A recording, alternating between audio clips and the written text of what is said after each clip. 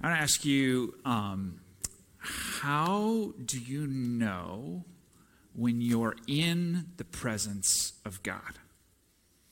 I kind of ask that question because I feel like oftentimes when we talk about the presence of God, we often relate it to a feeling. So maybe the thing that makes you know that you're in the presence of God, right, is like a worship song that just in particular like really hits you in the feels, right? It has the right words and it has the right sounds, and you put all of that together and you hear it and you're like, oh yes, that I feel like I'm in God's presence, right? This is how I know I'm in God's presence. Maybe for you it's a place that you go to, right? So I grew up going to Christian camp, and the crazy thing is a lot of the kids who went to the camp every year, they're like, oh, I just pulled onto the ground, the campgrounds, and I knew God was here, right? I felt God's presence. And why do they say that? Well, probably because they had some amazing experience several years ago, right? And they remember that experience. And so every time they come to this physical place, the memories of this experience make them go, oh, yes, I am in God's presence, right? It's their feeling that they get when they go to a place. Maybe you have like a prayer closet or something that you pray in. And so like you get out of just the general space of your house, you go into this space. This is your space to kind of connect with God, and you go, oh yeah, God is present in that space. I feel God's presence in that space.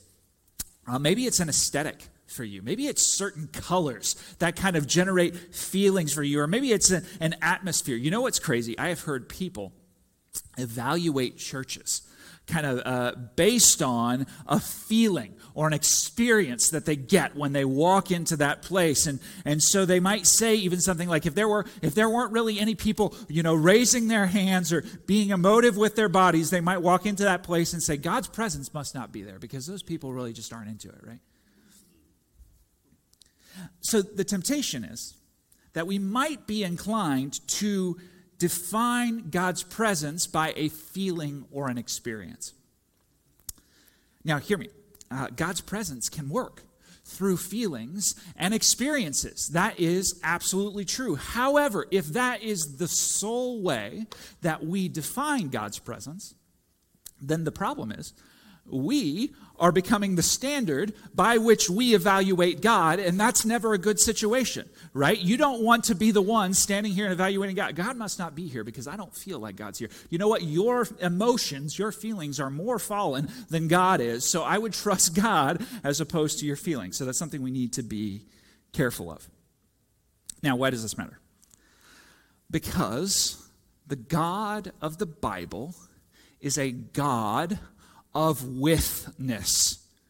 The God of the Bible is a God of withness. He is unique. So most other religions have gods that are far off, gods that you never see, or they do have gods that you can see. They build statues to them, but you kind of have to go to where those statues are, right? So, and in some circumstances in polytheism and that kind of thing, if a god comes to be with people, it's usually some kind of lesser god, a demigod that would come to be with people. Most of the gods stay far away. So the God of the Bible, in that he would seek to be with people, is really unique.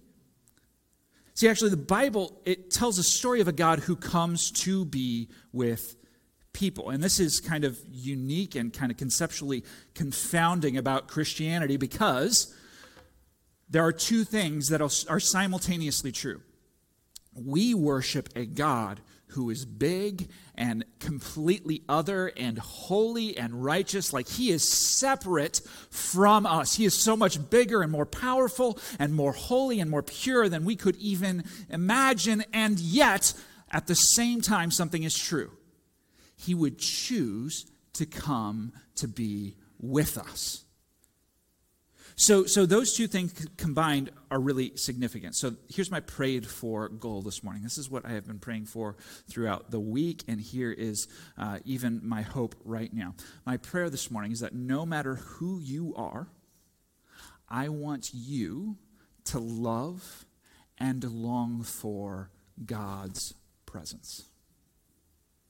Regardless of who you are, this morning as we work our way through this passage, I want you to love and long for God's presence. Now, what I don't mean, is I don't want you to search for a feeling. I don't want you to try to manufacture an experience. I simply want you to come to a place where you would love and long for God's presence. None of what I say this morning will matter if we do not love and long for God's presence. So why? Why does that matter so much? Well, here's a simple truth. God's presence provides real meaning and significance. God's presence provides real meaning and significance. This is our main idea, our main thought. We are going to dig deeper and deeper and deeper into this. But I want us to love and long for God's presence this morning. So towards that end, I would invite you all to pray with me as we prepare our hearts to receive God's word.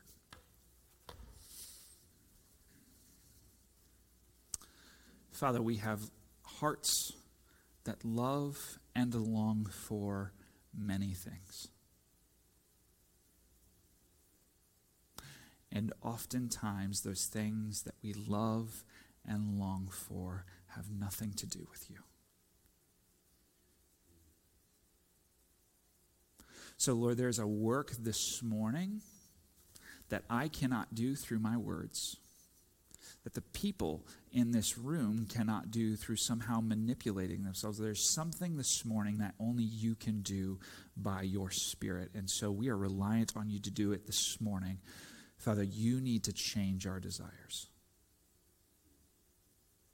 You need to change our hearts. We cannot do this without you. So I invite you this morning for each person in this room to change our hearts, that we would become people who love and long for your presence. Holy Spirit, we invite you into this moment now. We give ourselves to you, and we pray all of this in Jesus' name. Amen. So we are in the book of Exodus 33. So just kind of catch you up a little bit. After Moses gets the law, he goes up to the mountain, he goes up to Mount Sinai, and he's meeting with God, and God gives him the law, and he brings it down to the people. And so the people say, okay, whatever God says, we'll do it. We're going to do whatever he tells us. And so then Moses, he climbs back up onto the mountain and says, I've got to go get some more instructions. So he's up there, and lo and behold, he comes down 40 days later, and when he comes back, they are worshiping a golden calf, which is explicitly what God told them not to do. So here we go. They are committing idolatry, right? And we've talked through this the last couple of weeks, so let's just briefly cover what an idol is, right? Because we can commit idolatry even though we don't build statues and bow down and worship them. So here's what an idol is. An idol is anything to which you give love, trust, and obedience before God. That is an idol. Anything to which you give love, trust, and obedience before God. Let me say that another way. An idol is anything you seek for ultimate meaning and significance. Anything that you seek for ultimate meaning and significance. And here's the problem. Idols are actually fooling us. Right? They're fooling us into giving ourselves to them because they're making us think they give us something. They can give us meaning and significance. But here's the reality. No idol, no thing that we would chase after in this world can actually sustain all of our meaning and significance, right? It will always fall short. Anytime we seek it for that purpose, it will fall short. So Israel has done, we see them at the foot of the mountain, and that's kind of where we're at in the story, what God said not to do, and God became angry because God had shown Israel consistent care. He had saved them out of the land of Egypt. He had parted the Red Sea. He had saved them from oppression. He had crushed their enemies, right? He fought for them all the way. And then Israel kind of took the love that he showed for them and threw it in his face. And so God punished the people, and we looked at that last week. Some of the people were killed. Everyone suffered from some kind of plague, right? This is what happened. So the narrative is going to pick up from this point, And we are going, kind of moving forward now from Israel's sin. And what we're going to see in light of that are three truths about God's presence. So Exodus 33, 1 through 3. The Lord said to Moses, "Depart, go up from here." And then in verse 3 it says, "Go up to a land flowing with milk and honey." So God had given Israel a promise. They were going to go to a land. He was going to make them a great nation. They were going to go and live in this land. They were going to be prosperous. Other nations were going to look at this nation and go, wow, their God must be really, really great, right? He must do amazing things. This was God's plan. And so God is saying, hey, we're still moving forward with that plan. God had saved them from Egypt, and even though they had sinned, he is keeping his promise, but there is now a relational rift between God's people and himself, because they have done the explicit thing that he told them not to do, even though he has saved them. So what's interesting, if you look back in Exodus 32, verse 7, if you have your Bibles, you're able to look there. But what's really interesting is that throughout the story of Exodus, God is saying, I'm saving my people. I'm coming for my people. I'm doing something for my people. In Exodus 32, 7, God says to Moses, look what your people have done.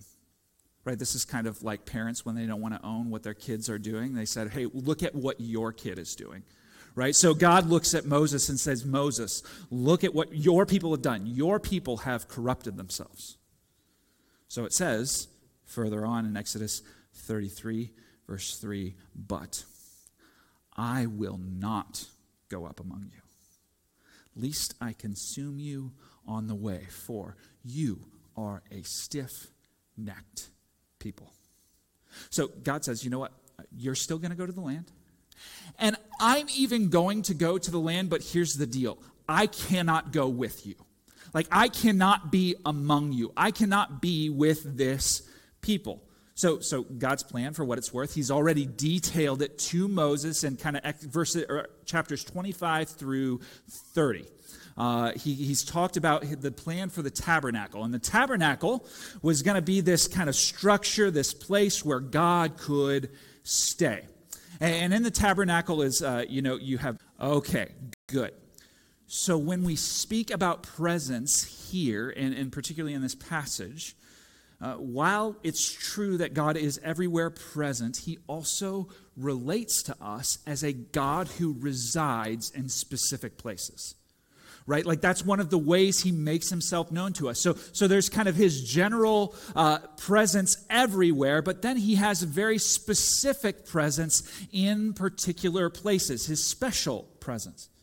So God kind of speaks of his nature like this. He is a God who comes to be with people. And in fact, this is one of the most consistent reminders of Scripture. When God is coming to people, he's saying, hey, fear not, for I am with you. That's exactly right. Fear not, for I am with you. It's his reminder again and again and again. He is a God who takes up residence in particular places. And so God says to Moses, here's the problem.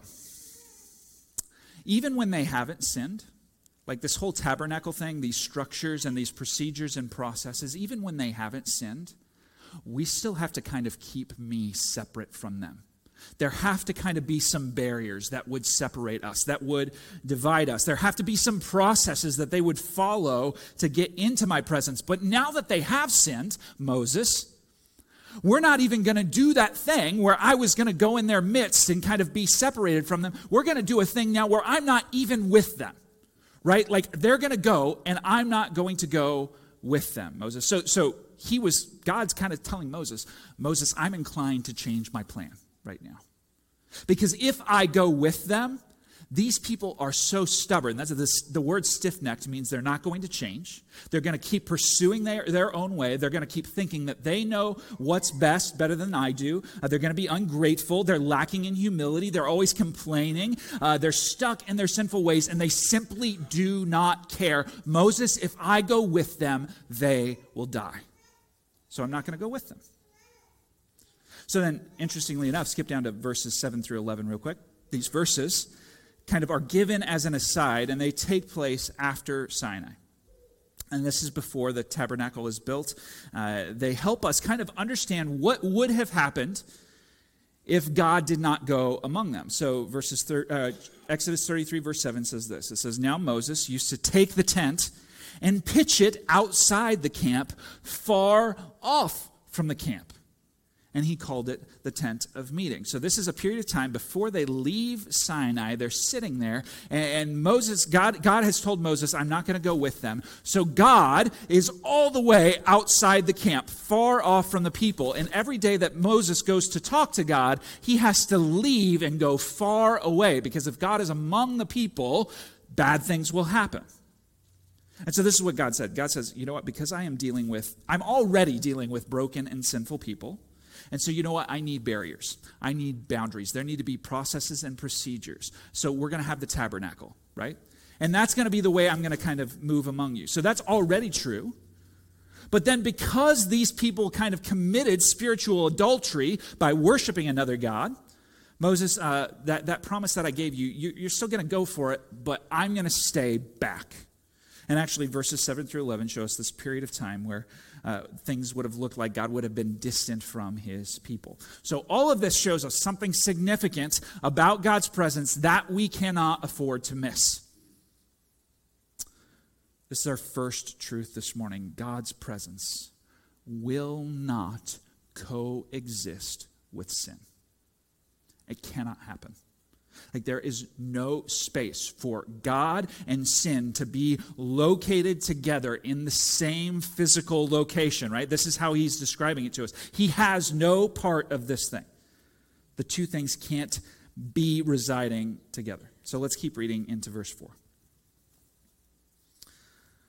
Exodus 33:4. When the people heard this disastrous word, they mourned, and no one put on his ornaments. So grasp this. Even though Israel had sinned, even though they kind of willingly jumped into this sin, they still grasped the importance of God's presence.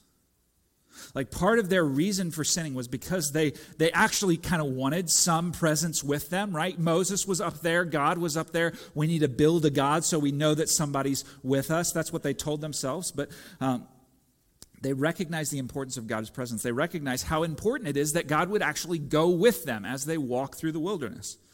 They watched God give them light in the middle of the plague of darkness in Egypt. That was his presence, right? They watched God make a way through the sea when there was no other way. That was God's presence. They had a visible pillar of cloud by day and pillar of fire by night, and that was God's presence going with them through the wilderness. They watched God daily lead them through the desert when they would have had no direction. That was God's presence. They could see and be protected by the fire at night. That was God's presence. This was like this, all of this together was the thing that other nations would have seen and heard about and gone, we need to leave those people alone. That was God's presence. And you know what? They might have chased after this idol. They might have built this idol for some sort of temporary relief or pleasure, but they knew that without God's presence, they were nothing. Like, if God did not go with them, they would die. They would be ruined. So verse 5 says this. For the Lord had said to Moses, say to the people of Israel, remind them, you are a stiff-necked people.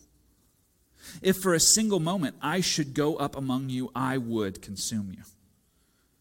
So now, take off your ornaments that I may know what to do with you. So verse 6, therefore the people of Israel stripped themselves of their ornaments from Mount Horeb onwards. So what are these ornaments? These are the pieces of gold that before the Israelites made the calf, these ornaments, these pieces that they took off were the pieces that they threw in together to be burned and kind of liquefied down so that they could turn it into the golden calf, right? So every time that an Israelite would have seen one of these ornaments still on them, whether it's a bracelet on the hand or earrings on the ears or necklaces, anytime they would have seen these things, they would have been a reminder of the time that they built a false god.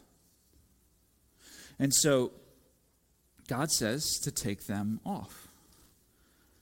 So many of these pieces were left over, and the presence of these ornaments, they would point them to the idol. And so it's interesting as they continued, as the judgment against Israel continued, he didn't just kill some people. He didn't just send a plague, but now he's going to make sure that they put away everything that pointed them to their idolatry.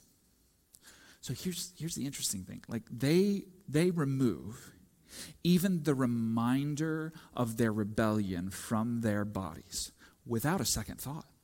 Like they don't argue with God about this. They just do it.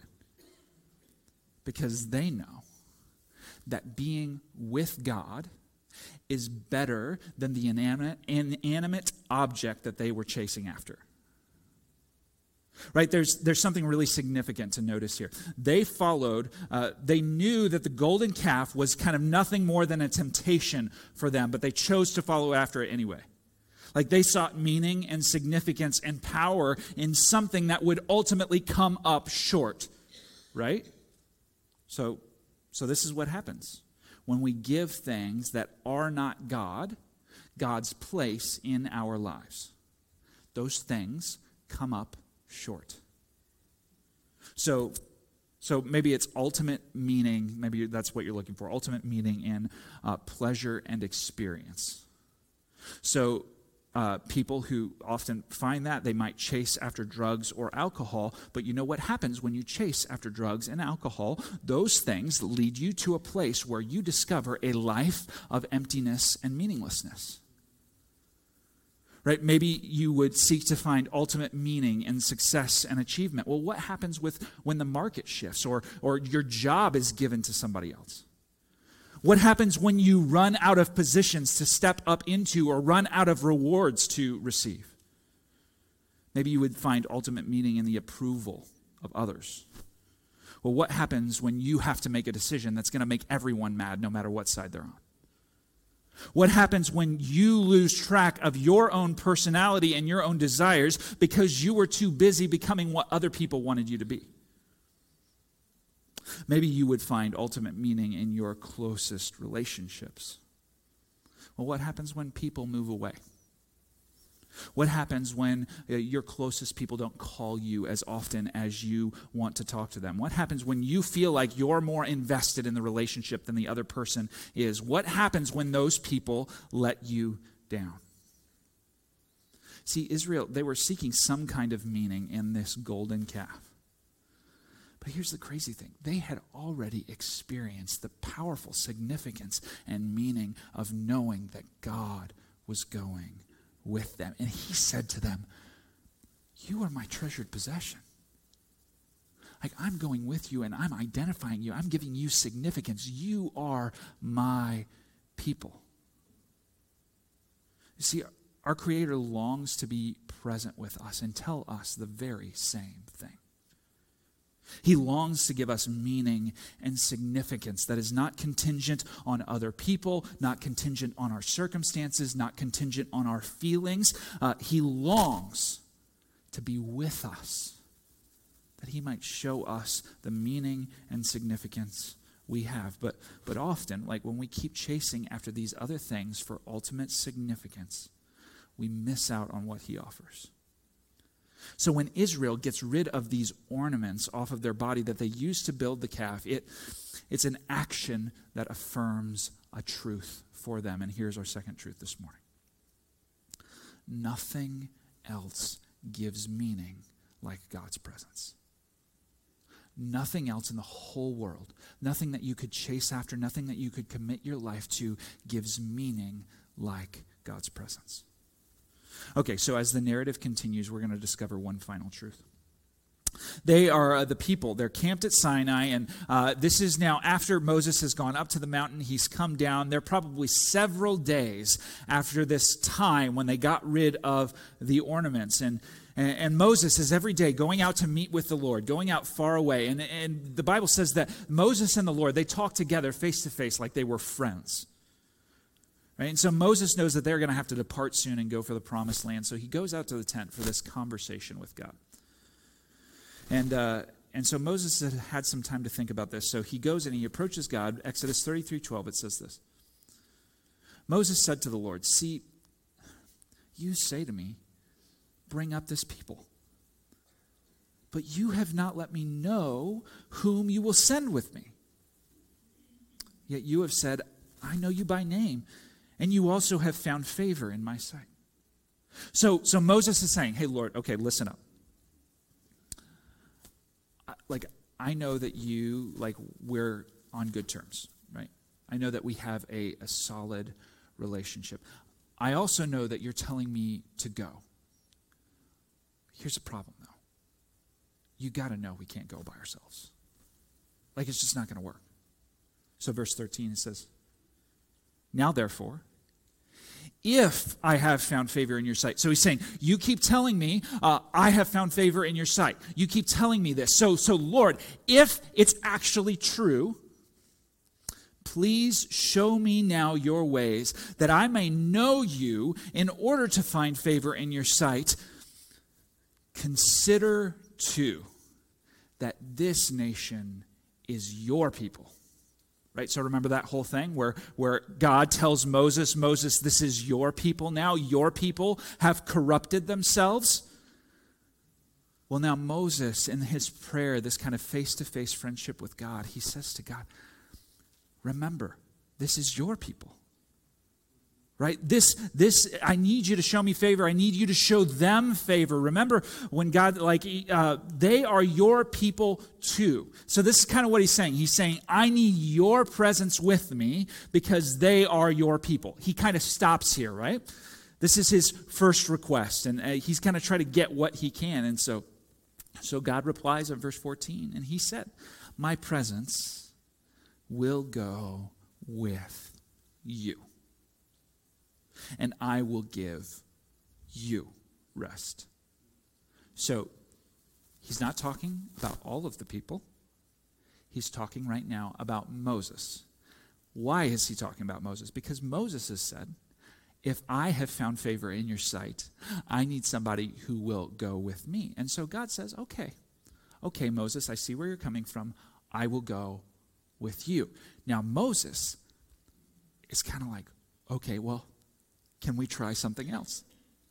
So when God hears and answers this prayer, Moses goes another step deeper, and he kind of verbally processes this. So he says, verse 15, and he said to him, okay, so if your presence will not go with me, don't bring us up from here, right? This is a reminder. It's pointless for us to leave this place if you're not going to go with us. So let's not just talk about me right now, though, God. Let's talk about us.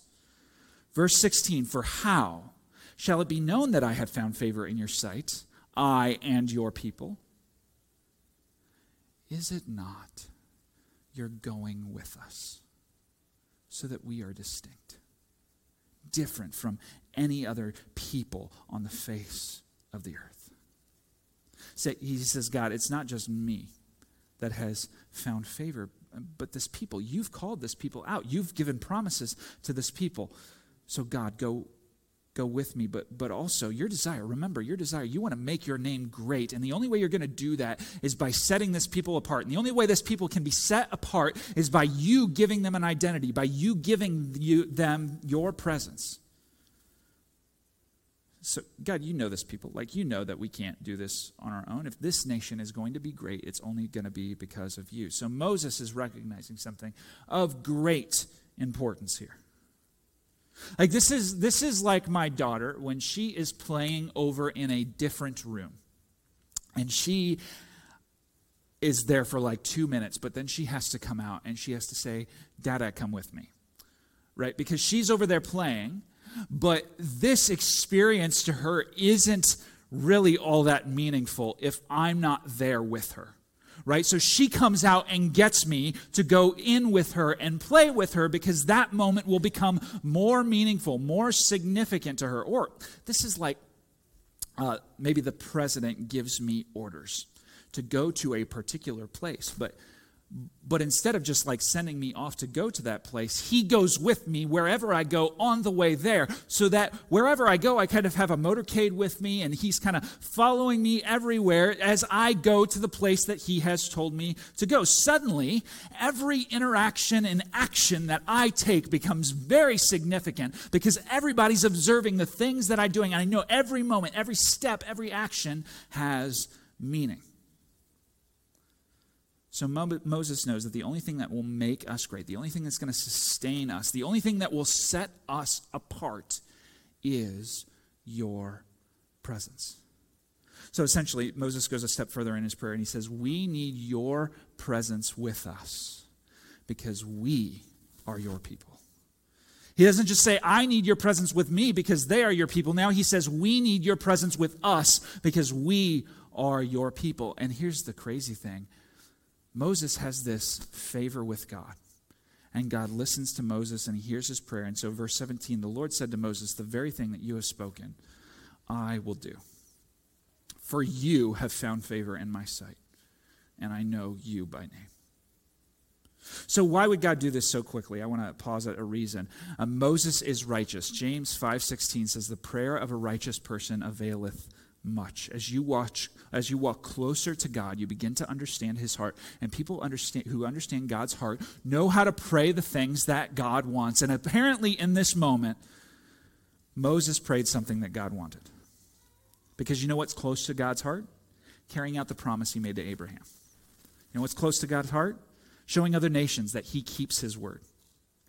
So when Moses prays and God answers, the truth becomes clear. And here's our third truth this morning. God's presence provides real meaning and significance. Okay, so I need to state something obvious. God's presence operates differently for us than it did for Israel. Like, we don't have, first of all, a pillar of cloud and fire, right? Like, there's nothing coming down through the ceiling right now. That's not something that we see. But more significantly, here's a way that we operate different from Israel. Every Jesus follower has full access to God's presence. Every Jesus, like there is nothing obstructing you right now from being close to your Father.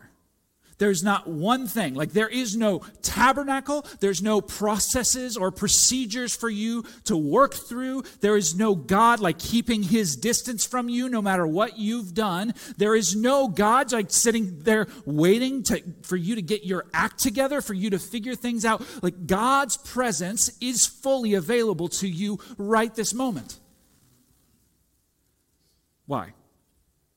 Well, because every one of your sins, past, present, and future, has been paid for on the cross of Jesus. So Jesus absorbs your sin. From the moment you sin, absorbs your sin and gives you his righteousness. So that you can walk to God and be like a person who is a friend with God, relating to him face to face in his presence. You can actually now walk boldly into his presence and know that you don't have to be afraid of him, but that you are actually welcomed and favored and beloved. You are his child and you are welcomed into his presence. Like God has no part with sin. And so Jesus bore our sin so that we could have a place at God's side. And not only that, but here's something kind of crazy. His presence goes with you wherever you go. Right? So, like you carry the most meaningful and significant and empowering thing in the whole universe with you wherever you go. You have the presence of the living creator of the universe with you wherever you go. So like we talk about our roles in developing people and influencing people and trying to pour into people. And so just can you imagine for a second, like if you simply became more aware that like when you're in that conversation at the grocery store, God is with you, like as close as he could possibly be to you in that moment. Or when you walk into your workplace, God is with you as close as he could possibly be to you. Or when you sit in the coffee shop, he is there waiting for you to become aware of his presence. Or when you come home and seek to love and minister your family, his empowering presence is there with you in that moment. Or when you're in the middle of a crisis response, there in that moment, fully accessible to you is God's presence. Or when you're building a relationship with your neighbor, there fully accessible to you in your house, in your relations to your neighbor. Your God is there fully accessible to you. His presence is available. You don't just have access to his presence, but you are able to carry that presence with you wherever you go, and he empowers you to do the things that you do. Right? So imagine if you actually believed that this was true, because it is true. Right, but imagine if it were not just like really true, but you are aware of the truth of this reality. Okay, so what? So what? I want to talk to 3 different people for our so what's this morning. For the first person, I want to talk to the person who would say, you know what, Pastor, you're talking a lot about the presence of God and the idea of the presence of God. I want to talk to the person who would say, I have never experienced the presence of God. Right? Because you need to know that the welcome and love of God is available to you right now. In Jesus. Right? Like you trust Jesus. You decide to follow Jesus. You turn away from following your own path for your life and start to follow Jesus. And you know what? Instantaneously, Jesus gives you access to God in heaven. Right? Like your promise from that point forward is that the Holy Spirit comes to live inside of you, and then God goes with you wherever you go. The creator of the universe becomes fully accessible to you. So if you long to be with God and long to be where he is and long to have meaning and significance for your life, decide today to trust in Jesus Christ. I want to talk to a second person. A person who would say, you know what, I've tasted God's presence, but I have become cold and indifferent.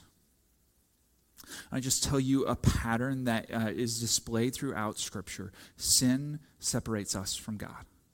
Right? That is just a pattern that is displayed throughout Scripture. But then there's a reality that even if you've trusted in Jesus, you actually now have full access to the presence of God. So what's happening when you sin? Well, what you're doing is you are numbing yourself to the reality of God's presence. You are numbing your awareness to the reality of God's presence. And you know what's crazy? As you actively do that and actively walk deeper and deeper into sin, he's still standing there kind of opening arms and offering you full access. Right? It's free by the mercy of Jesus. No matter how far you've walked, the step to come back is simply one step. But as long as you continue to love your sin and find meaning and significance in something besides him, then you will continue telling the God who extends welcome to you that you don't really care about enjoying and appreciating his presence.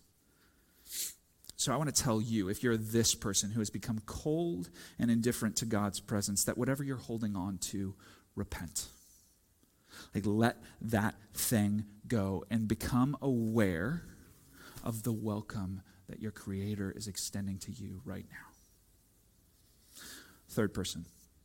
I'm going to talk to a person who says, by the way, most of us would probably fall into this category.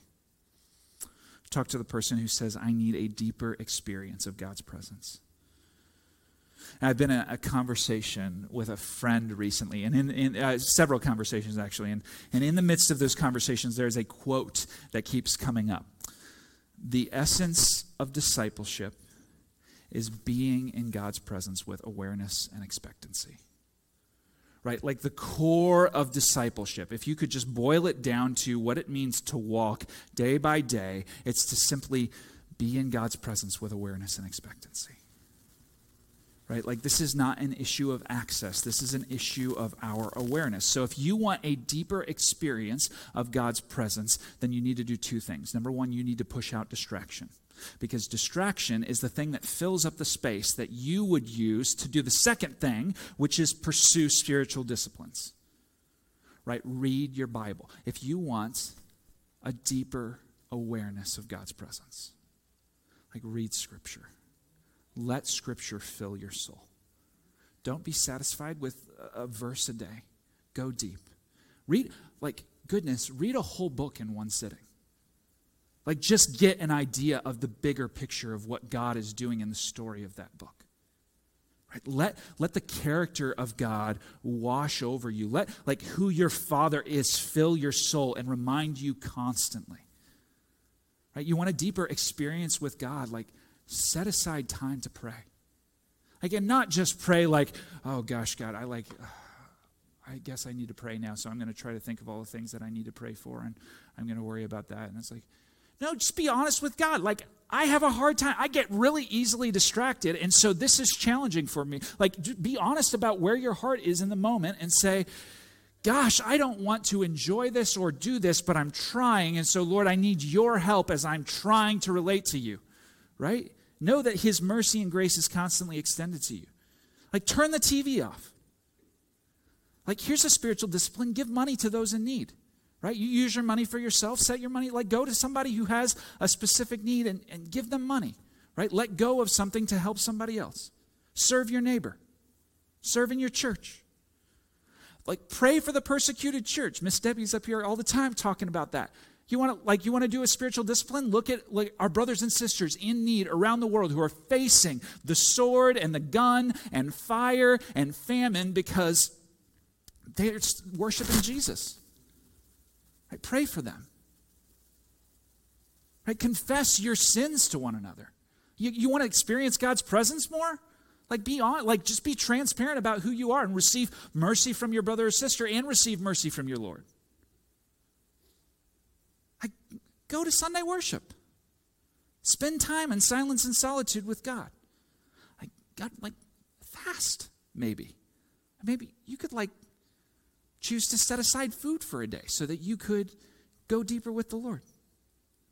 Build relationships with other people. Intentionally seek to be an extension of God's presence in your spheres of influence. All of these things, these are disciplines. These are things that require a plan and require some intention and require some steps. But if you want a deeper experience of God's presence, you need to start with doing something. Right? And here's the crazy thing. No matter where you've been up to this point, he's fully accessible right now.